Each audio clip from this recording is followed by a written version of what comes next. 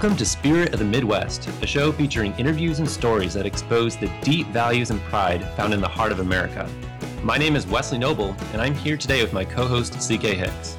And we're here with Chris Coyer, who does a great many things online. You might know him from CSS Tricks, or CodePen, or the Shop Talk Show, or writing, or speaking, or a great many things. Chris, you're kind of all over the place. Thanks so much for taking time with us today. Yeah, thanks for having me on. It is a pleasure. Yeah, and so one of the things that fascinates me just right off the bat is usually we try and ask people kind of where their roots come from, and you're very open about your Midwest roots, and I think most of us know kind of what you've done, some of the things you've achieved in your different websites and ventures, but I'm really curious to know where you came from and what brought you kind of to this point. Yeah. Sure. I'm sure that I wouldn't be on this show if I wasn't Midwestern some way like you fellas. So yeah, I'm Wisconsin. We're very much Midwestern, really. I guess it'd be kind of interesting. I wonder if like you guys are going to kind of define what the Midwest is on the show a little bit, because I think there's a little contention about where it starts and ends and how far south it goes and stuff like that. Yeah. Like you guys are right on you're pretty south for it. Is Arkansas still? Because Louisiana for sure, that's not the Midwest. That's just the South. Yeah, I don't know. I mean, we've talked a little bit about borders, and if you look at the maps on Wikipedia and other places, it's kind of up for interpretation. So I think we're looking just for kind of wherever you are currently, where are you from, what's the spirit of that region. So that's kind of what we're after. Yeah. I'm sure. I think it's kind of an interesting subject. Like, Where is this place? I grew up in basically Madison, Wisconsin, a small town outside of Madison, Wisconsin, suburb, Verona. Yeah, I mean, it's the heart of the Midwest, you might say.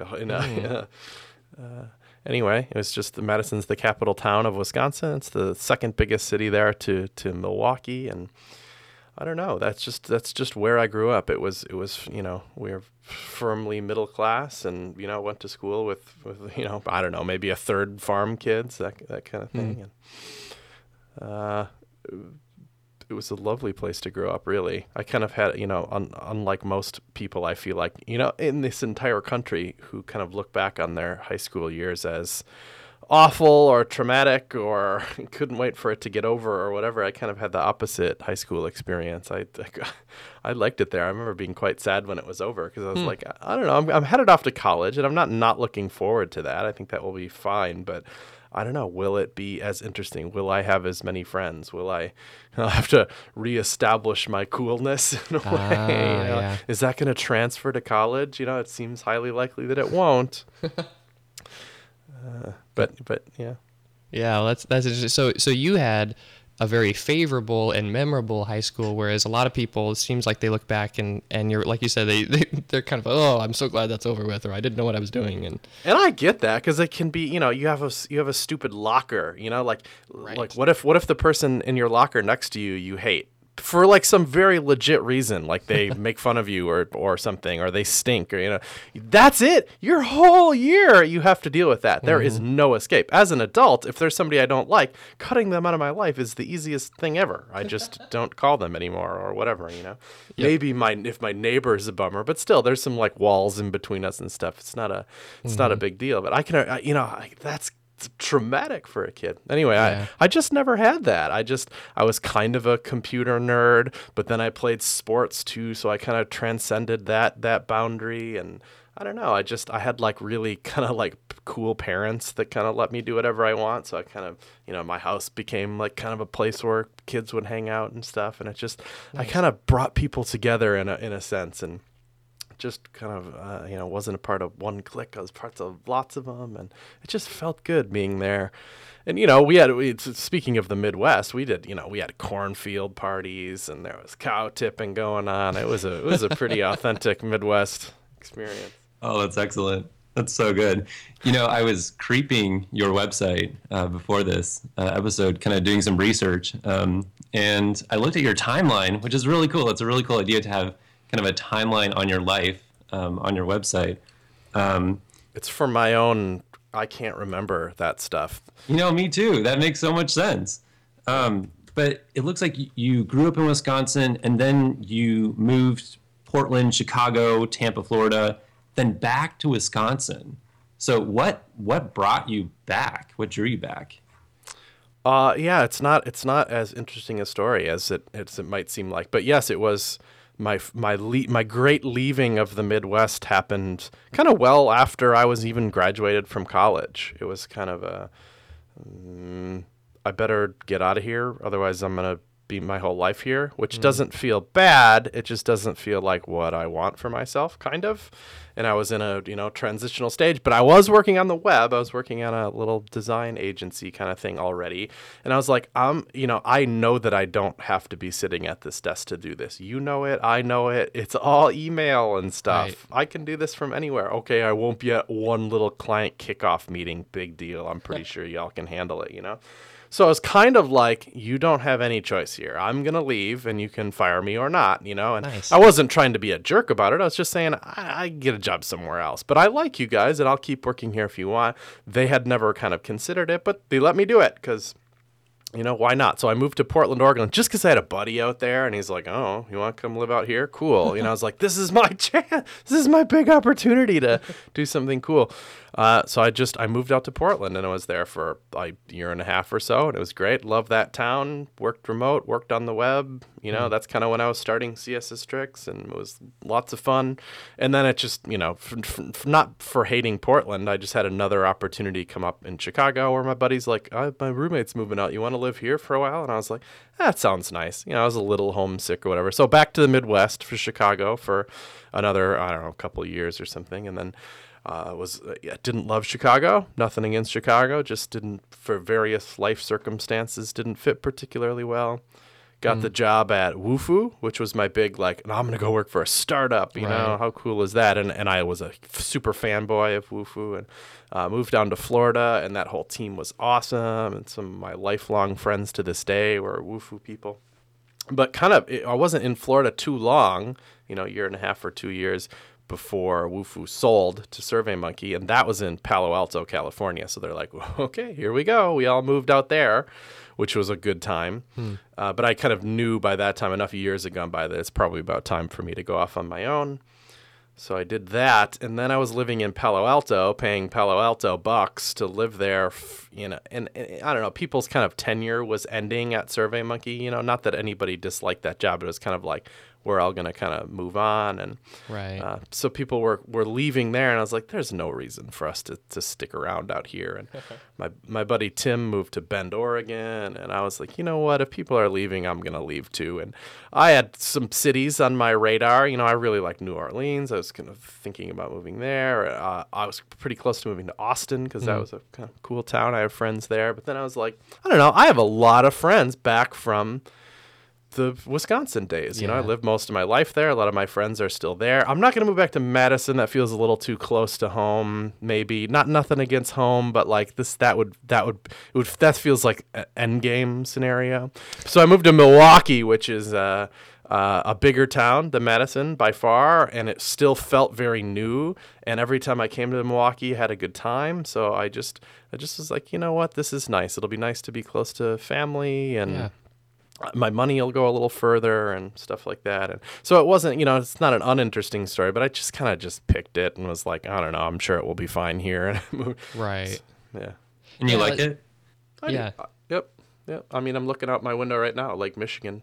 Yeah. Nice. Oh, nice. That is my favorite place in the world. The North Shore. Oh my goodness. Wow. Yeah, it's really interesting when you grow up in the center of the country. I grew up in Omaha, Nebraska, and lived there for 24 years. Wow. And moved to Springfield about 5 years ago because I had some friends here who were starting some projects, and they're like, "Hey, you should come down here." And I was like, "Well, it's only 6 hours from home." And so I've lived in Omaha, Kansas City, and Springfield. Those are the three places that I've spent significant amount of time.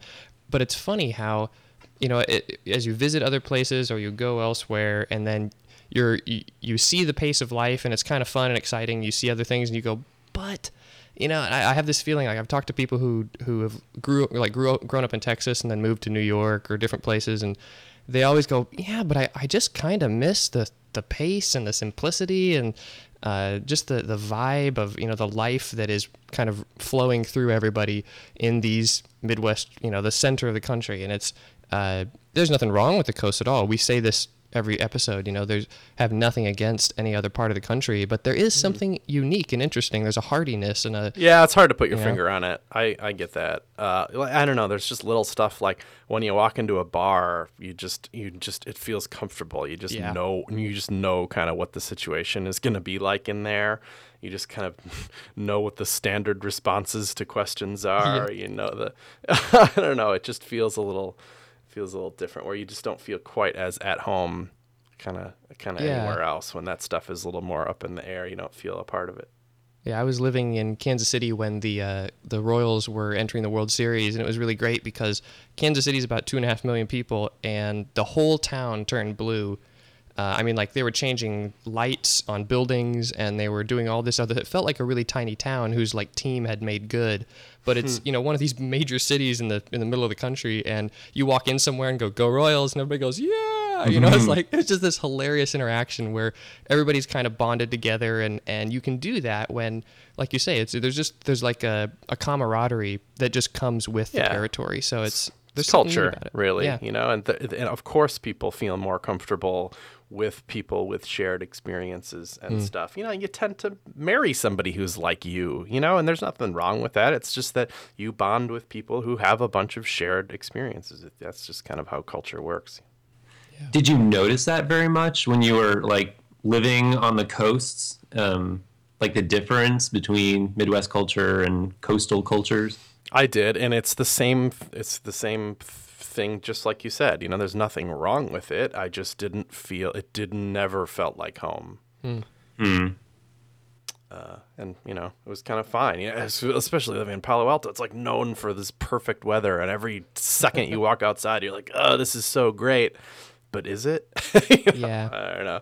And then you're home, and it's just colder than anything outside. I came back last winter, which was just a disaster. I know this winter was rough for the East Coast people, but last winter in the Midwest was something else. Yeah. It was, but it felt good. It was my first winter. I've lived in the Midwest in a while, and I was like, yeah, I can handle this. No big deal. I was pretty done with it at the end, but. What do you do when it's so cold? Snowboard, snowmobile? I did take up skiing last year. It had been since high school when we skied around here. And you can ski in the Midwest, surprisingly. One of our local ski places is called Tyrol Basin, which I think is funny because it's you're skiing down into a hole. It doesn't look like that when you're there, but it's funny to name your ski mountain a basin. I enjoyed that, just picking it back up and trying to do something healthy in the winter-ish, Yeah. But I don't know. I just do what everybody does. You stay inside a bunch, Right. So one thing that's interesting as we've you've been talking about the kind of different places you've lived and the different things you've worked on, the different teams you've worked on, and obviously Wesley said, on your site here, your timeline, you have all these different events that have taken place, and you've worked with these different companies and launched these different companies. And so the common thread between a lot of it seems to be, like you say, when you were really young, you enjoyed bridging gaps between people, and you kind of brought people together. And you obviously have a gift for looking at a situation or even a problem and saying, well, what are ways that we could solve this, and how could we share these resources and things like that. And I have to believe that some of that comes from that kind of unspoken camaraderie that you grew up with, where you're just used to, if you see, your neighbor's trying to dig his car out of a ditch, of course I'm going to go help with that, and so do you think that has been a positive influence on the way that you look at just the people around you, as far as kind of helping share in their experiences, or even just realizing, hey, you know what? Why does this guy get ostracized because he's a part of that clique in high school or whatever else? Why don't we find ways to work together on this stuff? So I don't know. Does any of that ring true? Yeah, it does. I haven't spent a ton of time thinking about it, so I'm not ready for my medium think piece on it all yet, But it's there probably is some truth to that. I don't know if it's necessarily that I'm from the Midwest, thus I thus I am more community oriented. I'm sure there's communities kind of everywhere, but for me personally, certainly, yeah, there's some recurring themes. I was a club starting kind of person in college, even. Starting little groups and stuff here and there, and there's some sense of bringing people together for that. And I feel like I have some decent sense of empathy and sympathy towards people as a human being, and I think that's that's useful for that type of thing too. And it works in writing too. Like how can you teach somebody something?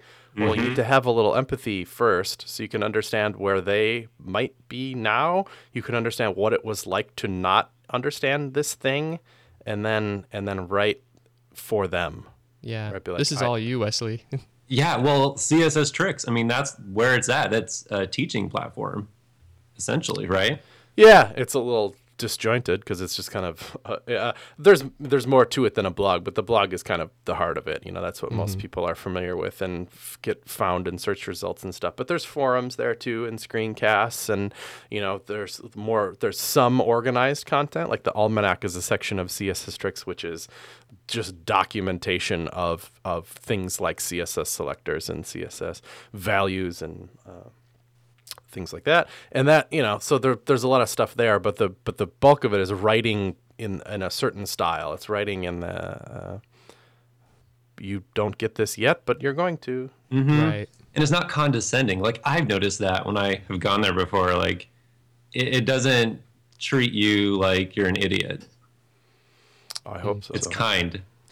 No, it really is, and I mean, obviously the site's been online for 8 years now, and I know I've been reading it for many of those, and the tone you just described, I don't know if I would have been able to put a finger on it, but the way you said it makes perfect sense, where you say you don't get this yet, but you will, and just kind of this leading you to a solution by way of example and explanation that is really it's a very personal feeling, and it kind of we can all go to the specs of the actual CSS docs and everything, and they're just not friendly to read, and they're hard to kind of mine through, especially if you're newer and you're going, I don't know what any of this says in these revisions, and then you go to a site like CSS Tricks and you see, so here's what we're trying to do, here's what here's what I know, and here's what we could do if we pool that and get to this result. And it's just so personal, and it demystifies a lot of kind of the red tape and all the white papers and everything. And I mean, all of that's there, and I really appreciate having that in-depth resource. But even just something simple like,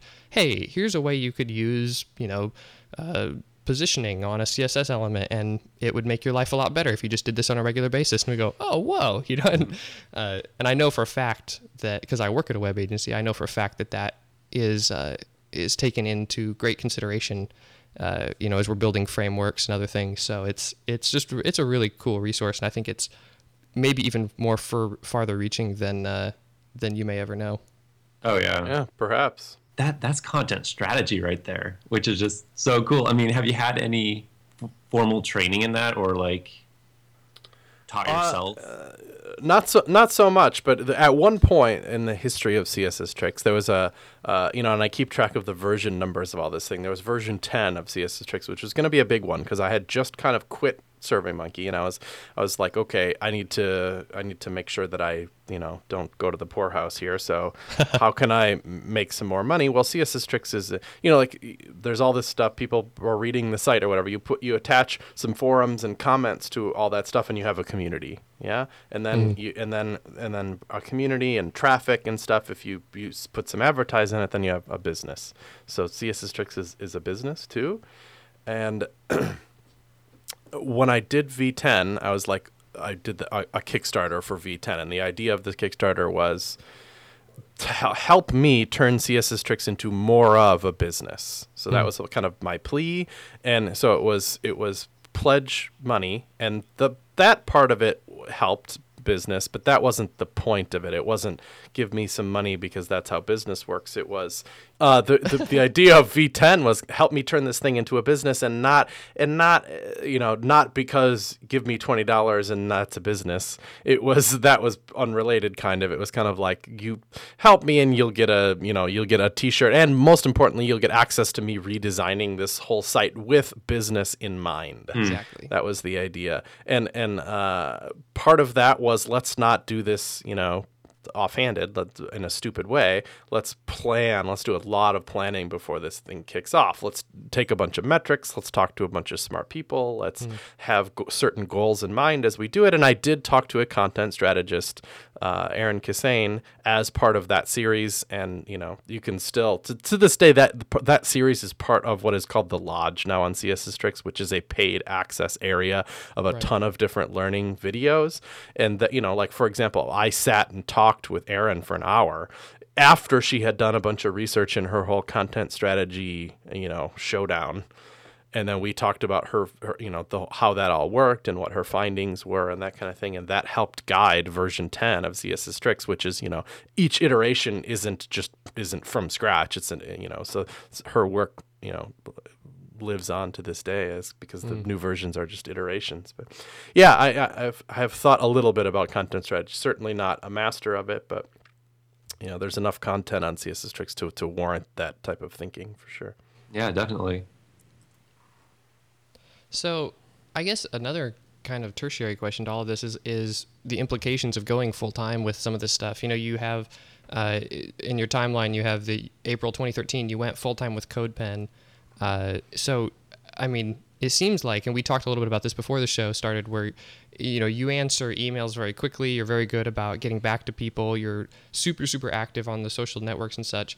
I'd be interested to know kind of your, and I think I can guess at the answer, but I'm curious to know what your sort of, like the work ethic that it takes to keep up kind of these full-time positions on multiple projects and then active contribution on other projects and still manage to answer emails in like an hour.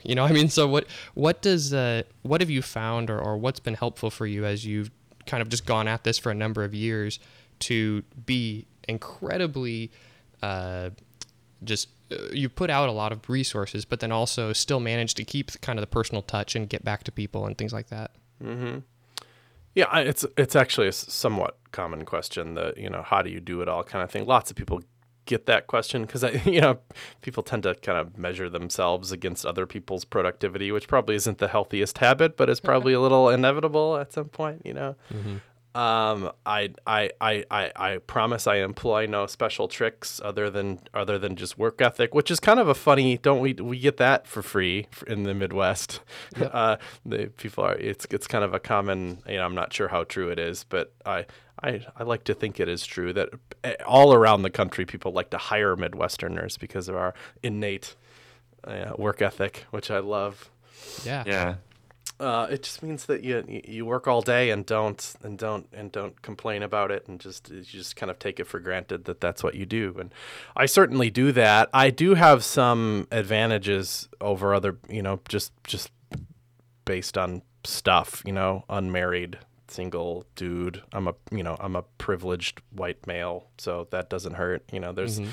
There's things that I can just that look like productivity that I do, There's just the fact that I can write a blog post and publish it and a whole bunch of people read it. It kind of looks like more or something than somebody else working all day that probably was a lot more productive for me, but their thing didn't get to go as public as the blog post I just wrote did, So just by nature of that, pretty much everything I do is public looks a lot more productive, even though it's probably about the same as amount of productive as anybody else.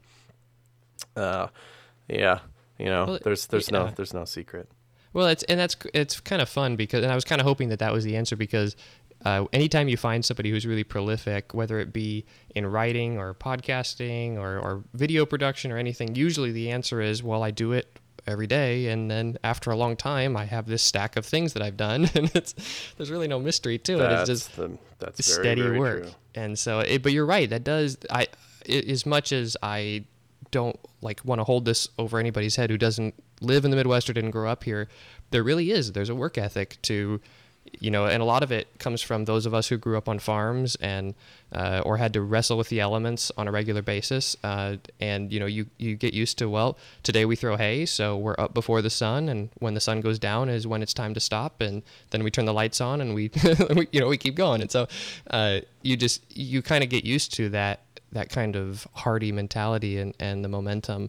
And it's just cool to see it expressed in the digital form like you've done so well of just being so prolific in all the different things that you do, but it really being just such a simple, you just got to keep moving mentality in that. And that, that's I don't want to underplay that though, because that takes a lot of dedication and a lot of discipline too.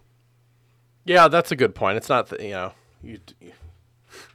there's no cheating either. It is still a bunch of work. But yeah, it's just, I have this, this is a good documentary. This is a good plug. It's called Home Movie, and it's some guy was making commercials for something like Home Depot or something, or Lowe's or something. And the idea for the commercials was to find people that live in super weird places and then go talk to them. And then, at the end, just at the end of the commercial, just be like, Home Depot has stuff even for this weird person. And but I never actually saw the ads, but I got so much good footage from trying to get those ads. This is how I understand it, that he turned it into a whole documentary, and it's about and it documents 5 people that live in extremely weird places. Like there's people that decked out their whole cat just for their their whole house just for their 100 cats. There's people some hippies that bought a nuclear missile silo and live underground in it. There's an old woman who's a star, Japanese sitcom star, who lives in a tree house in the most remote island of Hawaii. There's a couple more, but my favorite was this hillbilly southern, I guess it's not a hillbilly, lives on a swamp, whatever you call the version of a hillbilly that lives on a houseboat on the swamps in Louisiana. Oh, that's beautiful. And he was kind of like a philosopher in his ways. He just wasn't trying to be, just everything he said kind of had a philosophical tint to it. But they sold, the way that their little family made money was little baby alligator heads that they would sell at just in New Orleans little shops or whatever. Just people want to buy shellacked baby alligator heads to put on their keychain or whatever. That's just perfect. He didn't work very hard. He was kind of the schluff rapper, but his dad had all these alligator heads that we dip in the different solutions to make the the perfect shellacked alligator head, and he was sitting there once and he'd be like, "You'd be amazed how much you can get done in a day if you just sit and do it." It wasn't this genius thing, but it was kind of smart. It's I'm sure he could get a lot of alligator heads done in a day if you just sit there and do alligator heads all day. You get probably a ton of alligator heads done in a day. And it kind of resonated with me. It's you can answer a lot of email in a day if you just sit there and do it, I think I'm going to start using that as a metric, though. This is about 40 alligator heads worth of time. Yeah. But that's the point, is that, don't just answer 2 and then go make a coffee or whatever. It's you can get a lot done if you just sit there and do it. Design anything else. Good call. Yeah. The question is actually a question that CJ had, but I'll ask it. I'll steal it here. Being in the Midwest, what are some resources that you have encountered, like conferences that are just really good and kind of exemplify kind of the culture of the Midwest and have helped you personally and in your career? Okay, what are we listing? Conferences, resources, meetups, stuff like that. Yeah, I'm not. I for a while I went to a whole bunch of bar camps. Have you guys ever been to a bar camp? There was a really big one in Omaha, wasn't there? That people. Yeah, I think there is one there. Yeah, it's Big Omaha or something. Yeah, maybe it is that. Maybe because sometimes the idea of a bar camp is that it's a small homegrown kind of conference. You don't pay for it; it's free. Everybody goes for free, and there's a big grid, and it represents the different rooms available and the different times. So at any given time, you can look across and be like, "There's 5 different sessions going on," but they fill up the grid on the morning of the conference. You write your name at a chunk of the grid. That says, I'm going to talk about this in this room. And it's anything goes. So it's kind of techie, but some people do photography, I've seen one, and it's fun every time you go to one because it's a mystery what you're going to get. I went and saw one where an old man was yelling about one of those wind generators in his backyard that he could see. He just chose that was his talk, was to be mad about that. but you'll see, so they're fun, and like whoever runs them will put, a bunch of Cokes in a styrofoam cooler in the corner, and that's like the Sure. the refreshments for the day. But they all have their own kind of flair and fun to them. Sometimes they get really, really popular because they're free. They grow up to be bigger than a bar camp, and then I think that might be what Big Omaha grew up to be. Don't quote me on that. There's the one in Minneapolis that got so big that thousands of people go to it. It's not really a bar camp anymore. But I think those are really fun. I went to a bunch of traveled to different cities to go to them because they I don't know, they have a good vibe to them. I think that kind of. Yeah, we've really been drawn over the past couple of years to Circles Conference in down in Dallas, and it's kind of because of the similar mentality with a different structure where it's just very personal. You get to meet a lot of people. It's very heavy on the interaction. You get a really long lunch break, stuff like that, and it's been a very kind of I don't mean this in a campy way, but kind of a hometown conference where you go and you see people that you recognize from other places, but then it's not like like a South by or something where you're going, oh, look at the celebrities and and thousands and thousands of people. They keep it pretty small, and it's just stuff like that has been. We're just like we're always on the lookout for more of those because we know that they exist, but usually by nature they are also kind of hard to see because it's a small thing. It's a small town conference or something, and you'd never hear about it unless you're there, and then you go and whoa, this gold mine of things that we could do. And so we're always asking people who are from the area, especially someone who's been around like yourself, different things you've seen and ways that people can kind of plug in and feel like they're connected to the people around them. Yeah, so conferences like that, certainly Converge SE is a really good one that's it's grown up over a bunch of years, and so it's in Columbia, South Carolina, and has a very good feel to it. I think of it as a little bit like a new South by Southwest, maybe not in scope, but there's different buildings that you go to, and it's in a really cool like part of the town where there's like music and stuff going on and little cafes and restaurants and stuff. So there's a lot of people walking around and doing stuff. It has a cool vibe to the conference. I've never been to Arlton Lowry's one, but I hear Made by Few is a pretty good one like that. Oh, I've heard of that one, yeah. I'm pretty fond of the Front End Design Conference in St. Petersburg. That's the one going on that has a fun kind of local vibe to it. Blend Conf is another good one like that. Very cool. Nice. Well, it's kind of my job to be the big bad guy, but we like to keep these rather short and digestible. So I think we'll wrap up now. But thank you so much, Chris, for your time. This has been really fun. Yeah, it was fun. Good to talk to some fellow Midwest boys. Yeah, we really appreciate it. And you can get to know Chris by hitting him up on Twitter at Chris Coyier, Coyier, or visiting some of the many projects that he does. He has CSStricks.com, CodePen.io, ShopTalkShow.com, ChrisCoyier.net. I mean, I could probably go on and on, but we really appreciate it. Yeah, so those are the ones you really need to visit. And if you haven't, there's a wealth of information there, so make sure to check them out. And you can learn more about this show by visiting spiritofthemidwest.net. Thanks for tuning in. Please join us next time as we celebrate the spirit of the Midwest.